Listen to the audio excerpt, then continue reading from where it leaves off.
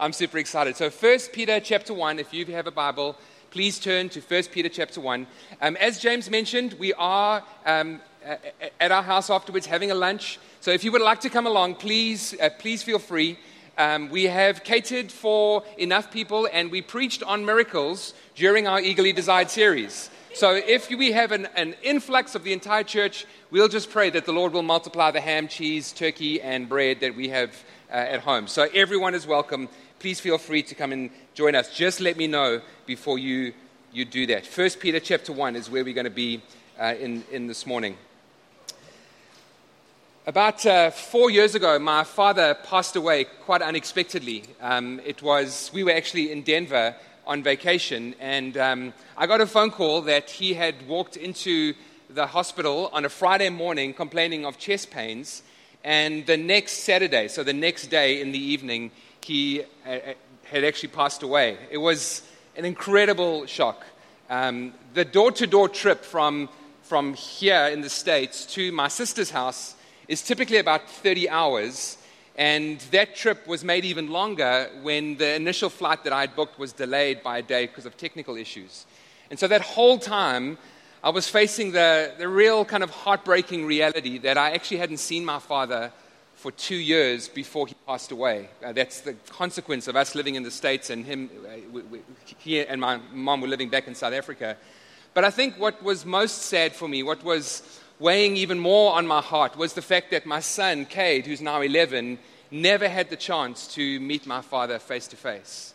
And it really kind of gripped my heart with an incredible amount of grief. About 12 hours after we had landed in South Africa, I was in my sister's kitchen getting ready to leave for the memorial service. And I was talking to her, and my mom walked into the room and overheard me saying to my sister that I was really struggling to keep it all together.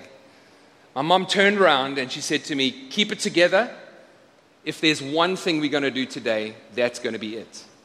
Now, before you think poorly of my mom, you need to understand a little about her. Firstly, she's British, and I think that says enough in terms of the context of what she said. So I had mentioned to my sister that I was struggling to keep it together, and my mom said to me, she said, "Keep it together, that's the very thing that we're going to be doing today." And as I mentioned, my mom is that way. My mom is very controlling with her emotions because, number one, she's British, but secondly, she was born just prior to the Second World War. And when she was kind of sick between the ages of 6 and kind of 11, she was living in the city of Nottingham that was being bombed by the Germans. I mean, that's her childhood memories. If you've seen The Lion, Witch, and the Wardrobe, you'll remember that scene where the kids are put on the train to be sent out to the countryside. My mom was put on a train, said goodbye to her parents, not knowing if she was ever going to see her family again. And if that wasn't enough, we had, in 1972, our entire family emigrated to South Africa. And 2 months after arriving in a brand new country, I was diagnosed with an incredibly aggressive childhood cancer and was given little chance for survival.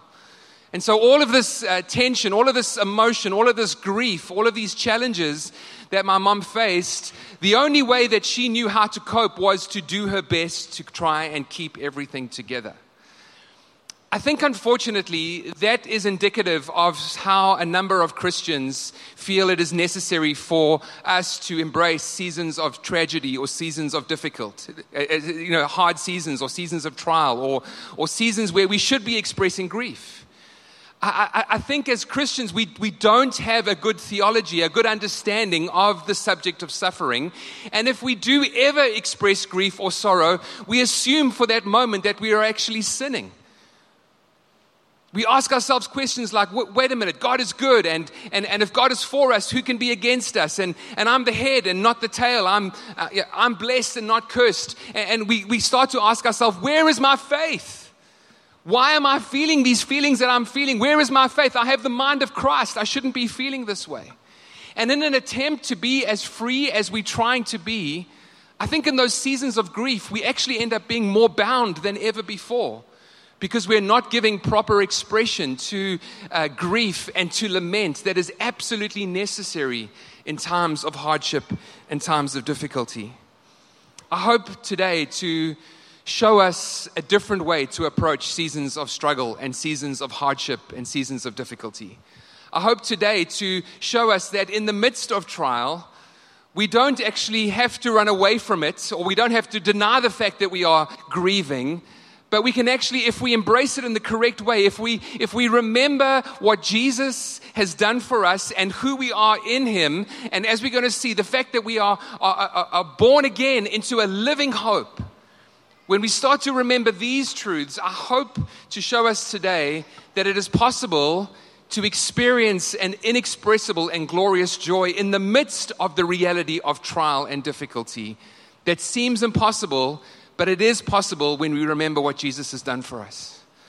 My goal today is to hopefully show us and free us up to grieve well when we need to.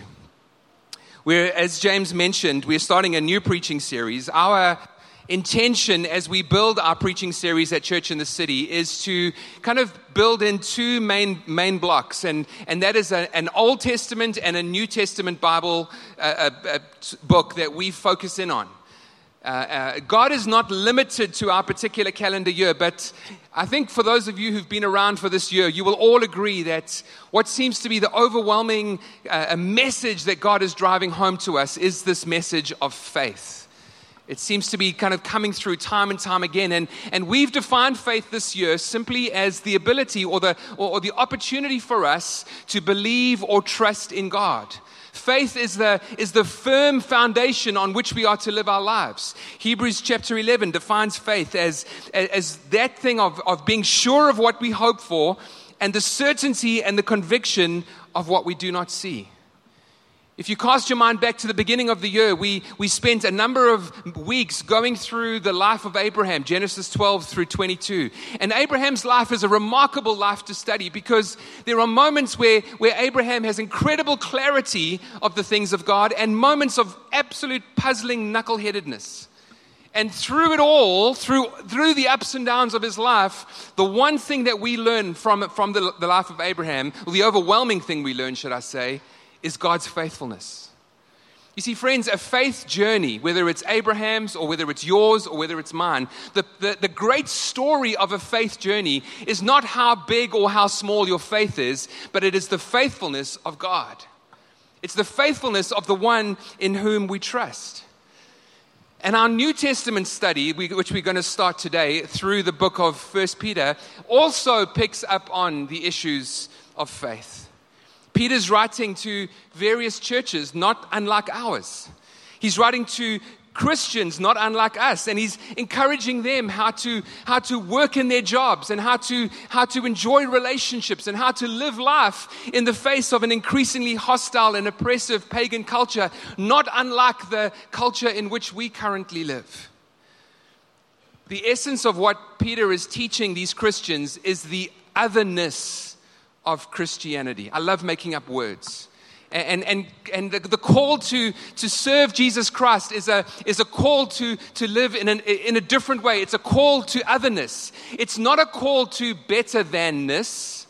We're not saying we're better than the world because remember, we're saved by grace and grace alone. It is a call to live differently. And friends, you know as much as I do, that requires faith. Faith is challenged. Faith is tested. Faith is enlarged. Faith is grown when we face difficult seasons because we realize that we can depend upon God in a far more deeper and meaningful way than we used to before we were in a season of difficulty and trial. I love learning about how my faith can grow. I love trusting God more and more. I love crying out to God more and more in the midst of trial and difficulty because I realize that I can do it a whole bunch more than what I was in the past. I love what Peter writes at the end of chapter 1. And it's not what we're going to study today, but I think his words, the last couple of verses of chapter 1, are so applicable to the culture in which we currently live. Peter writes this at the end of chapter 1 in verse 24. He says, all flesh, the life that we used to live, the life where we were dependent on on our own abilities, our own desires, and our own wants. All flesh is like grass. And its glory, the things we achieve in our own strength, is like the flowers of the field. The grass withers, the flowers fall. But the word of the Lord endures forever. Friends, in personal hardship that we may be in right now, personal difficulty, some of you are in the midst of some of the most challenging seasons that you could possibly be in the midst of those personal struggles and difficulties, in the midst of us as a church going through some faith challenges, not to mention the one in particular of us trusting for our own home in the city, a place that we can call our own, where we can have a thermostat and air conditioning in the summer. Those kinds of challenges, or the challenges that we face in our nation. We see all that is happening in our nation, and I'm sure at times, like me, you must be thinking, really, is this where our nation has got to? In the face of all of those things, we're going to learn that it is possible for the word of the Lord to endure forever. To stand on the promise of God's word, that God's word is his eternal word is spoken by the Father, and it is breathed out by the power of the Holy Spirit. And we can enjoy resurrection life in Jesus in the midst of some of those difficult personal or kind of family struggles that we are going through. There are two big truths that we're going to pick up on today. Truths that we speak a lot about at Church in the City. And the reason we speak a lot about these truths at Church in the City is because the Bible speaks a lot about these truths. The two truths we're going to speak about is simply this. Who are we in Jesus?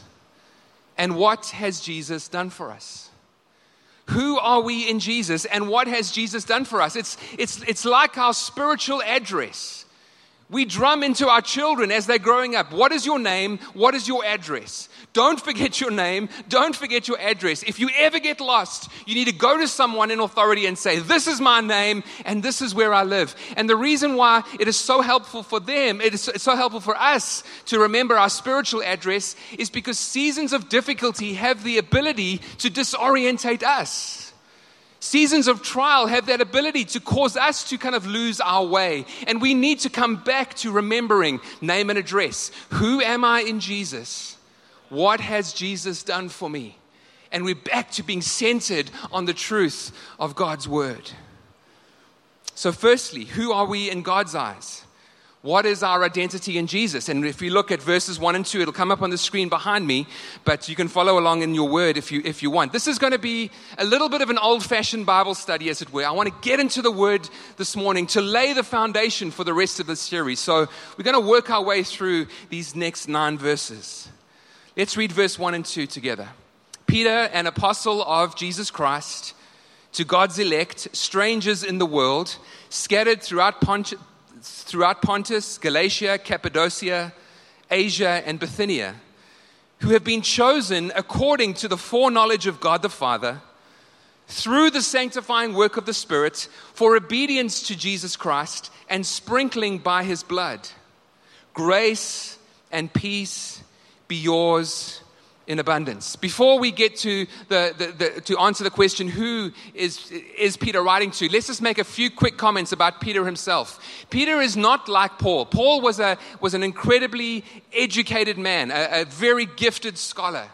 Peter is nothing like that at all. He was a lowly fisherman working his father's business until he had an encounter with Jesus that radically changed his life. You can read about that in Matthew chapter 4. Jesus is walking along the Sea of Galilee, and he prophetically sees Simon Peter and his brother Andrew. And in that moment, he calls them to follow him. Peter was called by Jesus. Peter was close to Jesus. Peter was loved by Jesus. Peter was rebuked by Jesus. There were times when Peter failed to follow and he even disowned Jesus. But Peter was forgiven and restored and commissioned once again by Jesus in order to shepherd Jesus' sheep. And that's the letter that he's writing. This is a pastoral letter. This is a shepherding letter. He's writing to people who are facing incredibly difficult trials and tough circumstances. Peter is actually writing from Rome to Christians that are scattered out into the outer edges of the Roman Empire. If you're good at geography, you can think of kind of the Middle East and then kind of up to the right, as it were, Turkey and the Black Sea area. That's where these churches were. I mean, think about this. This is a lowly fisherman from Jerusalem, from Israel, who is called by God, and he is making an impact in churches in the Black Sea region of eastern Turkey. That's what happens when God gets hold of our lives. And I want to say, for every single person seated here, God wants to get hold of your life in a radical way where you are able to have that kind of a transformative impact in the specific way He's calling you to. Don't say, I am just a lowly fisherman. Don't say, I am just a housewife, or I don't have an education, or I'm just this, or I'm just that. Because God wants to do the very thing that He did with Peter. He wants to look into your life prophetically, and He qualifies you by virtue of His calling. That's what transformed Peter's life. Not that he got himself ready, but that Jesus called him. And Jesus calls each one of us.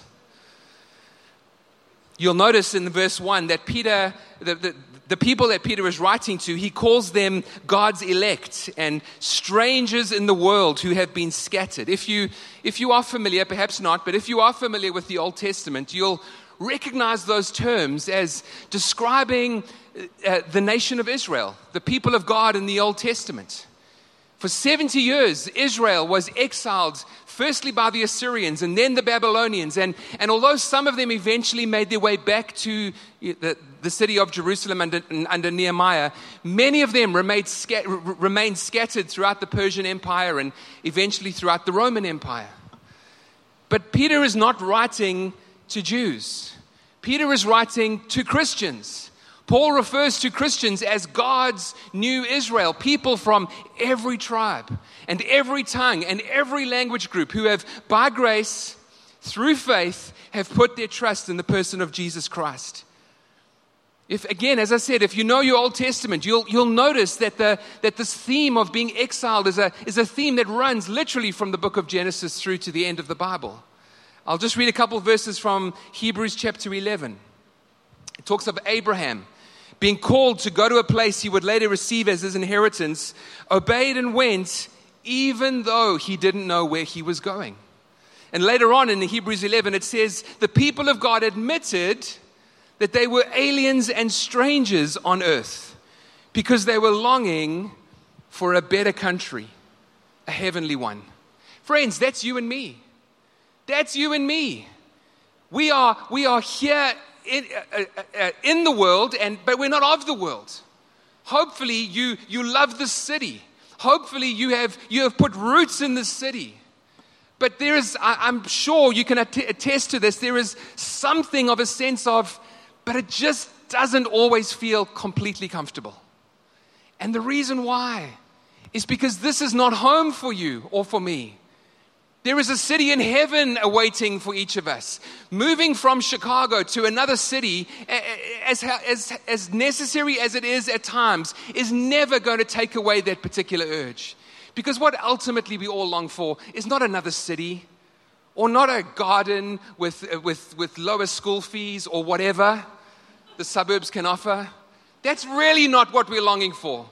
What we're longing for is a heavenly city. What we're longing for is to be with Jesus. I have no issue with you going to the suburbs, by the way, if that's the call of God. Don't be offended in any way by what I've just said. Peter picks up on this in chapter 2, verse 11. He says this. He says, I urge you as aliens and strangers in the world to abstain from sinful desires which war against your soul. Essentially what he's saying is live as the citizens of heaven that you are. Live as the citizens of heaven that you are. Paul writes in the book of Colossians that our citizenship has been transferred from the kingdom of darkness into the kingdom of the Son that he loves. Jesus says, you are the salt of the earth. You are the light of the world. You are a city on a hill. The exhortation from Jesus in Matthew 5 is not be more salty or be more light or be more like a hill. The exhortation is simply this: be salt, be light, be a city on a hill, be the people that you and I already are. We are citizens of the kingdom of God, friends. We need to live like the people we already are. This is so evident for Debs and I. I mean, you guys know that we've moved from South Africa and we've taken on American citizenship, and at times we still sound South African, and occasionally we still behave like South Africans. But over time, we're becoming the people that we actually are, American citizens. We eat bacon with maple syrup. Who knew? We don't eat French toast with ketchup. Who knew that was possible? We're becoming the people that we already are. Yes, in South Africa, you eat French toast with ketchup. More of that later. Look at verse 2 with me. Look at verse 2. Verse 2 describes how God sees us. And can I say, friends, we don't get to define ourselves. And I want to be strong on this point. We don't get to define ourselves if we are citizens of heaven. God gets to define us. Every time we start to define ourselves, friends, do yourself a favor. Get into the Word. Every time you start to feel the condemnation of this world, get into the Word. Every time you start to feel the world putting pressures on you that you know are not from God, get into the Word and remind yourself of who you are as a citizen of heaven. That I'm coming across quite strong, but I'm passionate about this, guys. Please know it's not anger, it's just passion. Verse 2, we have been chosen according to the foreknowledge of God the Father. Wow. I mean, that is a sermon series on its own. And for the sake of, because it's hot, we're not going to be going down that road. I mean, God, we've been chosen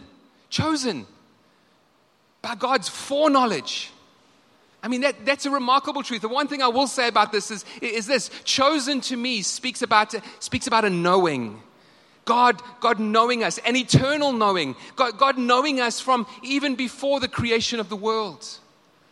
You are not seated here as a son or a daughter of the Lord Most High in the city of Chicago by chance or by your choosing. You might think your job brought you to Chicago. Let me tell you, that was God's hand. You didn't choose Jesus. God chose you to be a son and a daughter of the Father, and to serve Him and to bring His glory to the city of Chicago. John 17 speaks so powerfully to me of this reality of being known since the beginning of time. Jesus prays to the Father in John 17. He says, I have loved them. This is Jesus praying. Jesus says, I have loved them. I have loved you. I have loved them even as you have loved me. Jesus loves us in the way that the Father loves Him. But then He goes on to describe that love. He says, you loved me before the creation of the world. That's how the Father loves you. You see, before God was creator of the heavens and the earth, He was a Father who loved His Son. And that's how God the Father loves you. Not as one of His creations. He loves you as a father loves a son or a daughter. And He's loved you that way since the beginning of time. We've been chosen according to the foreknowledge of the Father, and we've been sanctified. We've been set apart by the work of the Holy Spirit. It is impossible for us, friends, to confess Jesus as Lord unless the Spirit of the Father, the Spirit of the Lord comes upon us. You and I have been set apart into a new birth. We're going to learn about that in a few moments, because the Spirit of God has come upon us, and He is empowering us to become the sons and daughters of the Father that we are called to be. To live out life to the fullness. God the Father chooses us. The Holy Spirit sets us apart. But then thirdly, we find out why. To be obedient to Jesus and sprinkled with His blood. We've been chosen. We've been set apart for the purpose of obedience to Jesus. Not obedience to a system of rules and rituals. Not obedience to a lifestyle of rule keeping. Obedience through relationship that comes by the sprinkling of his blood with the person of Jesus Christ. Friends, I remember a year ago we spoke on the Exodus, and I drove this point home, and I'll say it again. Obedience has a context, and that context is relationship. I know Jesus, and therefore I love Jesus. And because I love Jesus, I trust Jesus. And because I trust him, I'm willing to obey him. That's the context for obedience. Not just submitting ourselves to a set of rules or rituals. So who am I in God's eyes? We are elect exiles, chosen strangers in this world, sanctified and set apart by the Spirit of God, called into relationship with Jesus, in which we love and trust him and therefore happily obey. And look at the result of that at the end of verse 2. I love the end of verse 2. If God has done all of this for us, if this is who we are, if this is how God views us, the end of verse 2 is a no-brainer. Grace and peace are yours in abundance. Because God views us in this way, grace and peace are yours in abundance. In abundance. Can I say this, friends? Start every day in the abundant grace and peace that comes from God the Father. Every day. Even if you haven't been able to find time to spend with God, as you climb into the car, take 30 seconds and say, Father, thank you that your grace is new every morning. Help me to start this day in your abundant grace and peace. It's available to us. If God gave us his son Jesus, do you think he'd hold back grace and peace? If he gave us the thing that was most dear to him, his son, do you think he'd hold back and say, well, I'm only going to give you a little bit of grace and peace? No. If he gave us Jesus, grace and peace comes in abundance. That's who we are in the eyes of the Lord. Don't worry, I'm not going to spend as much time on verses 3 to 9. We are going to go a little quicker through those verses. So let's jump into the second part. Remember our spiritual address. Who we are and what God has done. Second part, this is what Jesus has done for us. So let's read together verses 3 through the end of verse 9. Praise be to the God and Father of our Lord Jesus Christ. I love how Peter just kind of explodes in this statement of praise. Praise, I read that really badly. Let me read it how Peter was writing. Grace and peace to me in abundance. Praise be to the God and Father of our Lord Jesus Christ. In his great mercy, he has given us new birth into a living hope through the resurrection of Jesus Christ from the dead and into an inheritance that can never perish, spoil, or fade, kept in heaven for you, who through faith are shielded by God's power until the coming of salvation that is ready to be revealed in the last time. In this you greatly rejoice, though now for a little while you may have had to suffer grief in all kinds of trials. These have come so that your faith, of greater worth than gold, which perishes even though refined by fire, may be proved genuine and may result in praise, glory, and honor when Jesus is revealed. Though you have not seen him, you love him. And even though you do not see him now, you believe in him and are filled with an inexpressible and glorious joy. For you are receiving the goal of your faith, the salvation of your souls. Friends, it starts off in verse 3 that you and I have been born again into a living hope because of God's incredible mercy. Born again into this new birth. Friends, it's not a little bit of religion. It's not a religious moment. I'm really doing my utmost to grow in my understanding of things, not just exclusively church. I'm learning and exposing myself to learning as much as I can about other things. And that includes pop culture And I've been learning about pop culture and listening to podcasts about pop culture. And I can tell you really arbitrary things about pop culture, which I won't get into right now. But the one thing I've noticed in my exploration is Jesus is becoming very trendy amongst celebrities.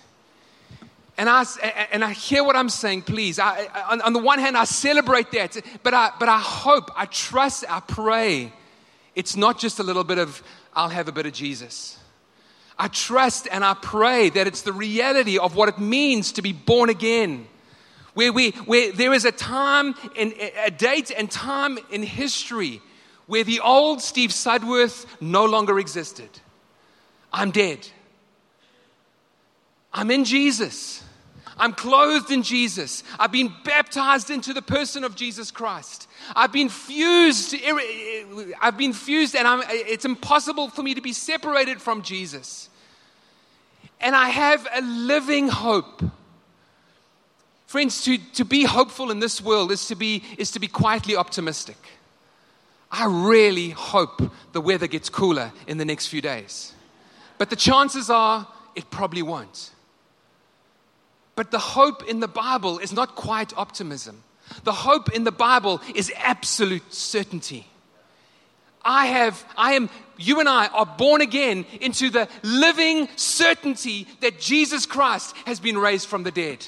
And the preaching of the Bible is this: if you have died in Jesus, you have been raised to life in Jesus. There was a date and time where the old Steve Sudworth died, and that same date and time, the new Steve Sudworth came to life, the man that was in Jesus Christ. What happened to him happened to me. It happened to me and it happened to you because you are in him. You've been raised to life. You've been raised into heaven. You are seated at the Father's right hand in Jesus because you are in him. It happens by virtue of the resurrection. His story is my story. And Peter goes on and he says, not only have you been born again into a living hope, but you have, in order that you may get an inheritance. And this is another one of those massive truths which we don't have time to get into right now. But essentially, an inheritance is what God wants to give us within salvation. Inheritance is not salvation, friends. We have that. We are in heaven. Inheritance is what God wants to give us within salvation, treasures in heaven as a consequence of living with persistent faith. But the point I want you to notice is this: whatever that inheritance is, and there'll be a sermon down the road that will touch on that. Notice, it will never perish, it will never spoil, or it will never fade because it is kept in heaven for us. Friends, we spend our whole lives trying to keep our treasured possessions from spoiling or from getting ruined. We bought a new car, not a brand new car, but a used car. For 5 days, I was literally driving like I was the lead actor in Driving Miss Daisy. I mean, I was driving around the city so cautiously because I wanted to keep my treasured possessions so safe. We do that with our children. We do that with our homes. We do that with our bodies. We work out so furiously because we're trying to keep this body from decaying. But let me tell you, it's destined for ruin and it'll eventually fade. But Jesus says this to us: the inheritance that he has for us, the inheritance that he's going to keep it for us to make sure it never ruins. Not only does he keep our inheritance, look at verse 5. He keeps our inheritance for us, and he keeps us for our inheritance. In this great mercy, he has given us a new birth into a living hope through the resurrection of Jesus from the dead, and into an inheritance that can never perish, spoil, or fade, kept in heaven for you, who through faith are shielded by God's power until the coming of salvation that is ready to be revealed in the last time. That's what Jesus has done for us and awaits us in eternity. But now, very importantly, and we're nearly finished, verse 6, Peter gets to the reality of the here and now. In all of this, right now, in all of this incredible truth, this reality of this new hope, in all of this, you greatly rejoice, though now for a little while. How long is a little while? I don't know. How long is now for a little while you may have had to suffer grief? How long is it? How long is a little while, Steve? Tell me, how long do I have to go through this? How long am I going to have to face just the grieving that is in my heart? When is it going to end? I don't know. But the Word of God says it is for a little while in the context of eternity. And I know that might not be much comfort or encouragement to you right now, but that's the teaching of Scripture. In a little while, for a little while, in the context of eternity, you may have had to suffer grief. That word grief is the same word that describes the anguish that Jesus went through in the Garden of Gethsemane. That's not, I'm having a bad day. That's not, I'm feeling a touch sad.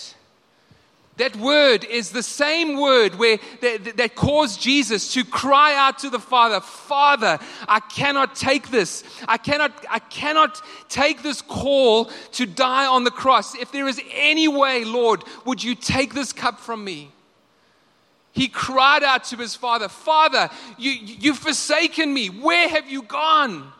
He sweated blood. He was in anguish so deeply. That makes modern day Christians very uncomfortable. That makes me, that display of emotion makes me very uncomfortable. I don't think we have a frame of reference for that. I'll make some comments about that in a few moments. Some of you right now know this grief.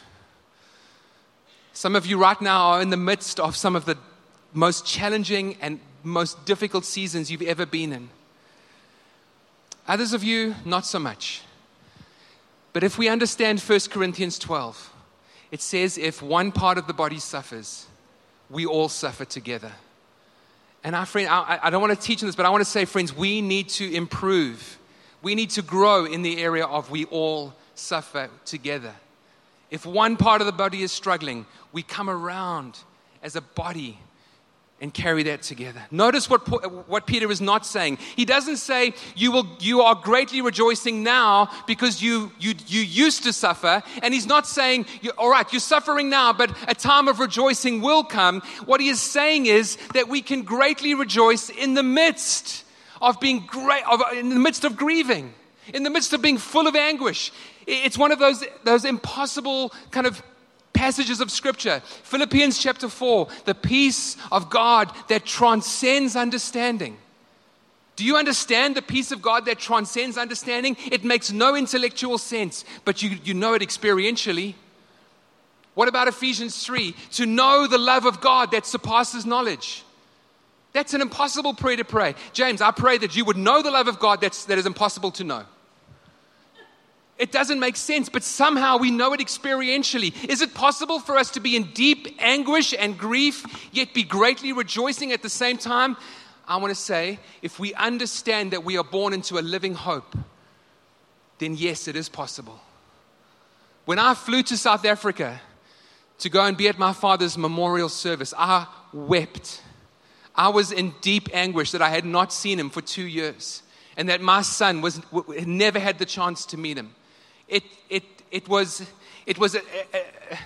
a pain that I don't think I've ever experienced before. But at the same time, I greatly rejoiced in the fact that 4 years earlier, he had surrendered his heart to Jesus. And I knew one day my son would walk down the streets in heaven and he would get to see my father. Incredible anguish.